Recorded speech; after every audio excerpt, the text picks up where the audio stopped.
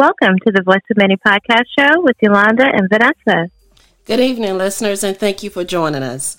We have a returning guest with us. He was first sharing the mic with us to tell us about his amazing chicken and seafood seasoned flour blend. Tonight, we have a health expert all the way from the heart of Texas, and we are pleased to be sharing the mic with Mr. Tony Woods. Welcome, Tony. Hey. Glad to be here once again, sharing the mic with you and Miss Van. Glad to be here. Looks like your guest had a lot of questions that they want to answer. Oh, yeah. About fitness. Yeah. Well, I'm your go-to guy when it comes to that. All right, great. So, listeners, we asked for you to pour in your questions that you have for Tony. So if you feel like you've missed out, no, you did not. Please send us your questions through any of our social media outlets. And you can also contact Tony as well. We'll share that information with you. And so our listeners, again, this is our first segment, or first session with Tony. It's going to be called Q&A Time with Tony. So let's jump right in with the questions, okay? One of the questions that our listeners had was, how do you go about getting yourself interested in eating breakfast whenever you're trying to work on your weight? I would say this, everybody's different. One way, if people are busy, everybody's trying to get ready and dressed for work in the mornings, and sometimes they tend to skip breakfast. You could do something like a protein bar or even a protein drink. There's a lot of different drinks and bars out there. You probably have to kiss a lot of frogs to find one that you actually like that's going to taste okay. I've changed different bars over the years. It has to be more about, you sometimes have to force. Look, nothing's going to taste better than a egg and bacon sandwich. We know this, right? Yes. But if you're trying to be a little bit healthier, a little bit conscious calorie-wise, it would be easier to just have a protein bar and a protein drink. And I guarantee you, after about a week or two of eating those things, you get used to them pretty fast. You just have to put your health at the top of your list, and know that it's for a cause and for a reason. Yeah. But, yeah. I was going to say, I have a quick question. Okay. Lately, I've been eating like yogurt with a little bit of granola and letting it sit overnight in the fridge. Okay. And having that with a glass of water. Would you recommend that? That's something that would be pretty good. I'm more of a, I think you need a little bit more of a protein-based product because you've been fasting overnight. Nothing's wrong with that. But I think you need something a little bit hearty. But something is better than nothing. So it kind of comes down to preference too. So yeah, and yogurt has a protein in it also. But the protein bar is designed that you're probably going to have 13, 15 grams of protein per bar. And also I think that the protein bar would be the first choice because it gives you a chewing motion, something we're used to. Mouth is chewing, doing work. And I think it's going to last a little bit longer to digest in the digestive system also, which would be helpful also. So I think you have a little bit more time when you eat a bar, that you don't feel hungry just as quickly. So I think it satisfies your appetite for a longer period of time. So like I said, something enough. You can think out of the box too. A lean cuisine you can have for breakfast. Breakfast doesn't have to be the normal meal. I didn't think about that. There's lean cuisine that you generally eat for lunch. You can have that for breakfast also. There's other alternatives. You just have to kind of think outside the box. Okay. And it's hard to just put people in a box and say, this is what you have to eat, because everybody, you want to eat something that you're going to continue to do. I mean, you try one thing and throw it out and you're never going to go back to it because, I have to eat this. If you start taking that mindset, then you just start all over skipping breakfast again. you got to find something that's going to work for you as an individual, some things that you like. Now, another one of our listeners, their question was, how do you get away from the coffee mode, where coffee acts just like an addiction, but it's also filling. You can find it as being fulfilling in the morning. Right. And there's nothing wrong with coffee. It's what you do with the coffee. You know, the sugars and the creams that you put in the coffee, whether it's a natural sugar or a sweetener, that's where probably some of the issues come in. But coffee as itself, I don't see a problem with that. With myself, my coffee tastes like, you know, I drink coffee maybe once a month. You know why? Because I'm going to make it like hot Kool-Aid. I'm going to have enough sugar and cream in there where the coffee taste is gone. So I got to So I limit myself on the coffee. I go for the cream and sugar in the coffee. That's why I regulate myself to once a month. I can't do that every morning. No way. And my wife occasionally, hey, you want a cup of coffee? I'm like, no, because you know how I want it. It's going to be like hot Kool-Aid by the time I finish with it. But coffee alone by itself, I don't think there's a problem either. Some people, you know, but it will satisfy your appetite and keep you from overeating in some instances. But I don't think there's a problem with coffee. Okay, but what about when you talk about the creamer? What about the sugar-free?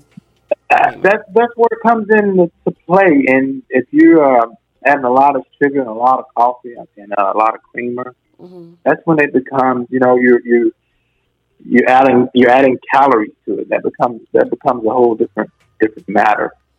You know, so I don't know if you can drink it black, but that would be helpful. If you just need the caffeine for the addiction part of it, then you're gonna have it, I guess, black or use a sweetener instead of a sugar. Half milk, you know, those 1% milk, those different products are out there also. Yeah. You're just gonna have to do for what works for you. Yeah, that's true. So how do you re-motivate yourself back into exercising? And where do you start, especially whenever the self-motivation you feel like it's dead? You know, that's going to be different for everyone.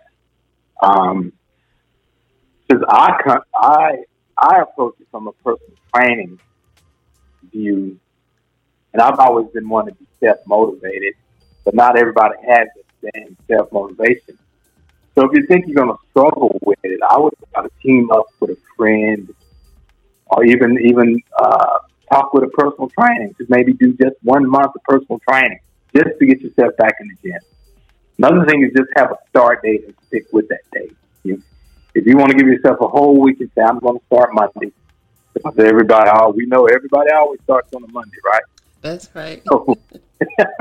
So do that part. Get yourself dedicated to it. Go and buy you some cool little workout outfits, you know.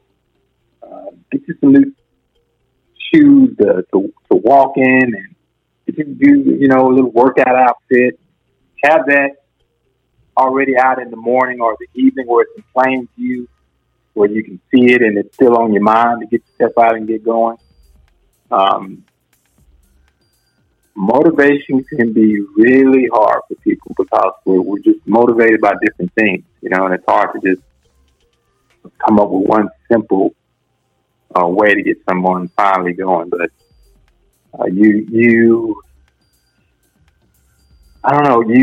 sometimes I always tell people your health is your wealth, you know, and you want to invest in that, you know.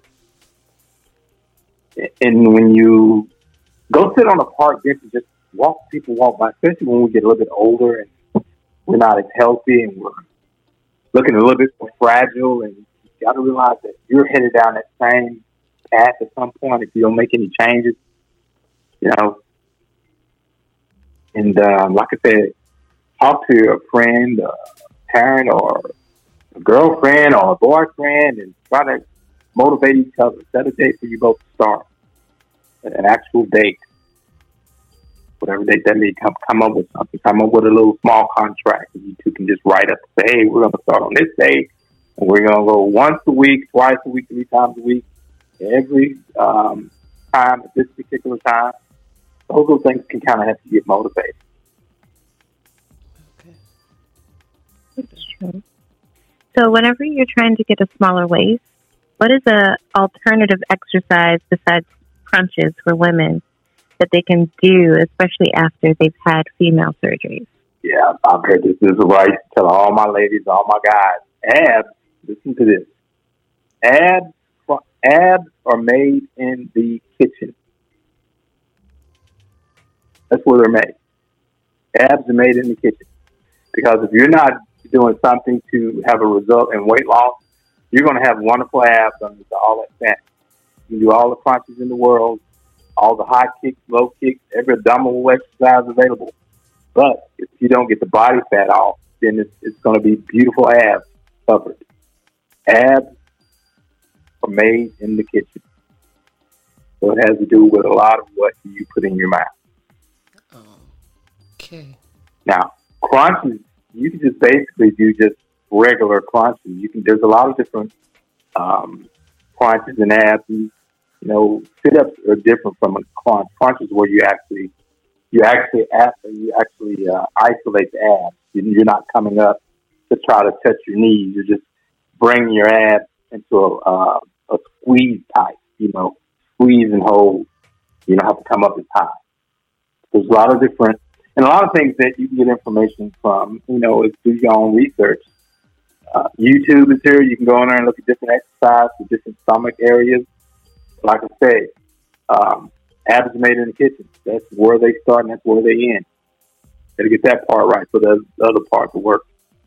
What are your thoughts on a tablespoon of vinegar before dinner? Absolutely a fad. Nothing benefits from that other than maybe you should just eat a pickle. You'll have a better time. You got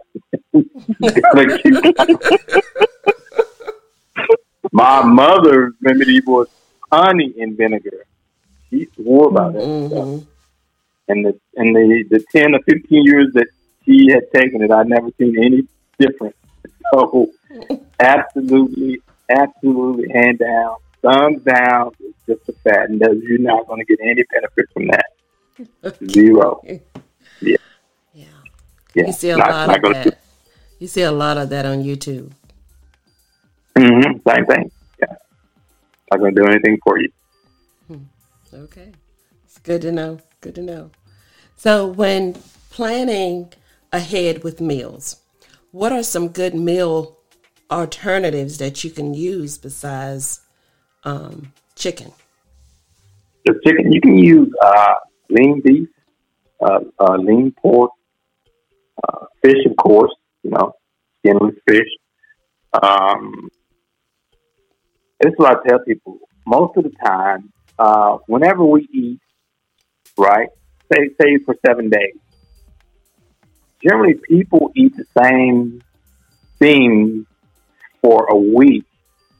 It's nothing exotic. It's basically you just change the arrangement of what you ate. There's nothing really exotic. People don't really go out and do a lot of different. They're not eating crocodile today in Buffalo next week. That's not how it works.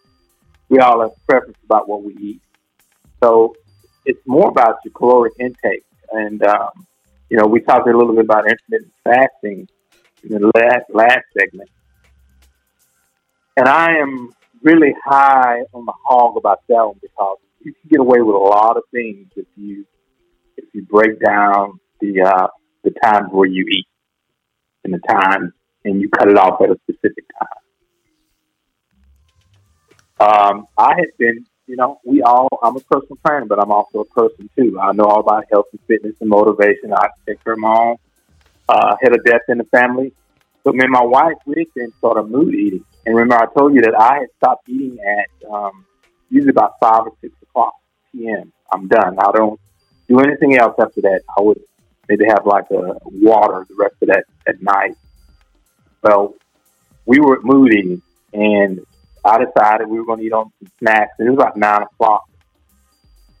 And Dr. Panda, the book that I was telling you about, the circadian code, he talks about the different parts of the body shuts down the different parts of the night. The liver turns itself off, the kidneys stop doing things, everything kind of shuts down. Like the work environment, the body is closed for the day.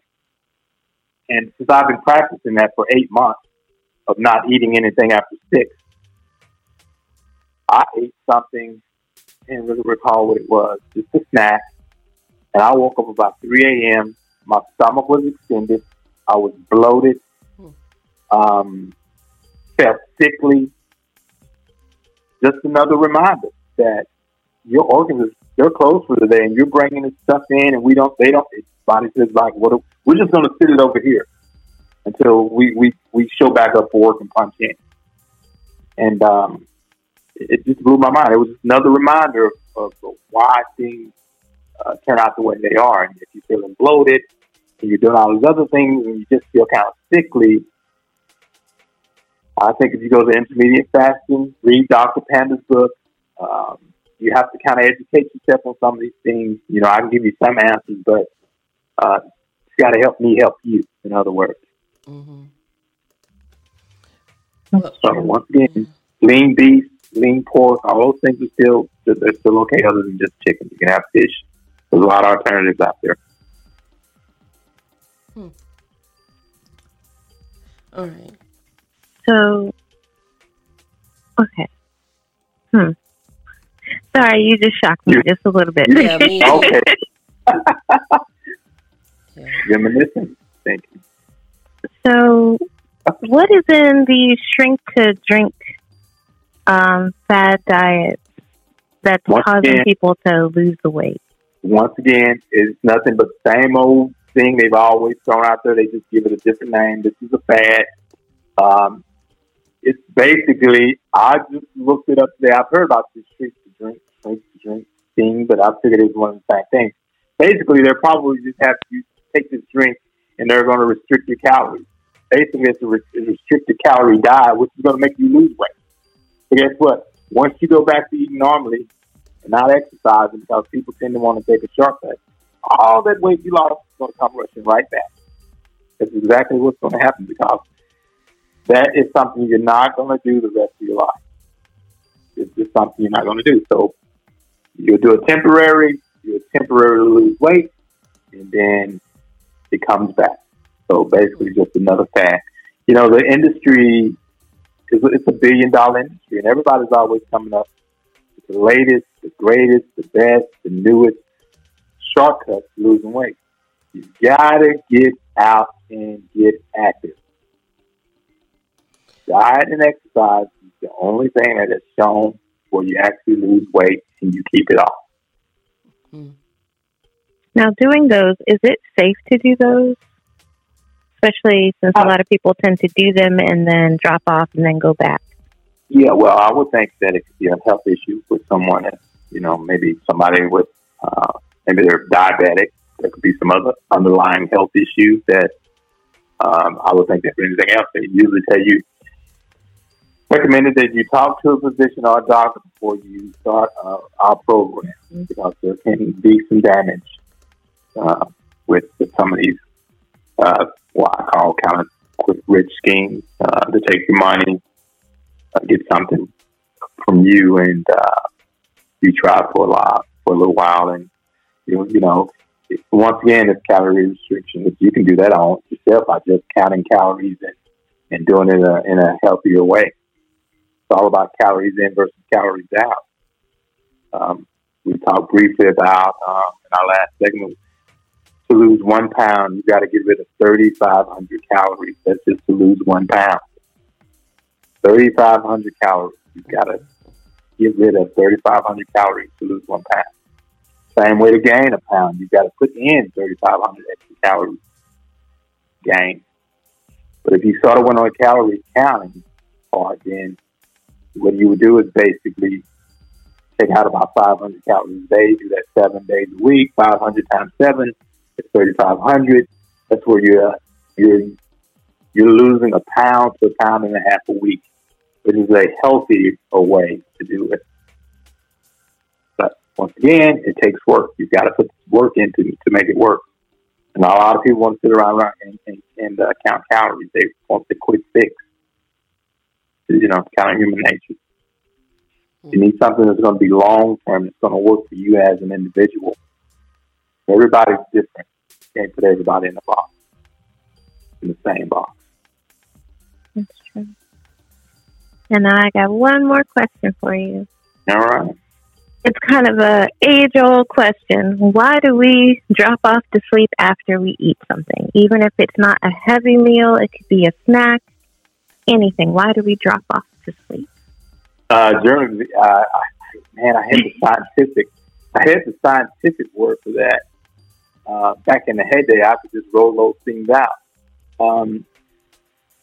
Once I believe is that it has something to do with your insulin level starts to drop when you get a really full stomach, and it changes up the blood flows towards the stomach to help digest the food. That's part of it. There's a scientific word for it, but I can't rattle it off at the top of my head, but that's generally why. And I tell people, don't eat to be full, eat to be satisfied. Don't eat to be full, eat to be satisfied. A lot of people say, yeah. Is the old saying, live to eat, don't eat to live? Was it? Right. Yeah. Yeah. But, you just have to make little small changes along the way, especially when it comes to getting active. A lot of people would want to go to a park and walk, and resistance weight training is the best thing that you can do to lose weight, and that's lifting the weight. And you can see changes with just going to the gym for at least twice, 3 times a week to start seeing some results. And then just take it from there. Just say I'm gonna go at least twice a week, and then build it up a little bit more. For 3 days a week, and then maybe 4 days a week, and get an active, healthy lifestyle. And when you're working out, you release those endorphins, feel good, do better, do good, work out. And I know a lot of people can be intimidated by the gym, but trust me, most people that are coming to the gym ain't worried about what you look like and what you're doing over there. They are trying to take care of them. Yeah, true. I guess that's where you have to be mind over matter at that point, because it's yourself. Yeah, and it can be a little uncomfortable when you walk in and you don't know how some of the equipment works and not sure what your routine should look like, but you can research some of these things. You look on, there's plenty of educational stuff on YouTube that you can just Google, what does a user workout look like? It'll show you all that. You can read about it. And they say, go in with a friend, get a membership together, hold each other's hands and get through it. Once again, I want to thank you for being with us. And to our listeners, if you have any questions or suggestions, please contact us on our many social media web pages. Please don't forget to subscribe to our channel. And on behalf of our podcast and our sponsors, Z Funk Productions and Step One Training Solutions, we want to thank you for listening. Hope to talk to you later and see you guys next time.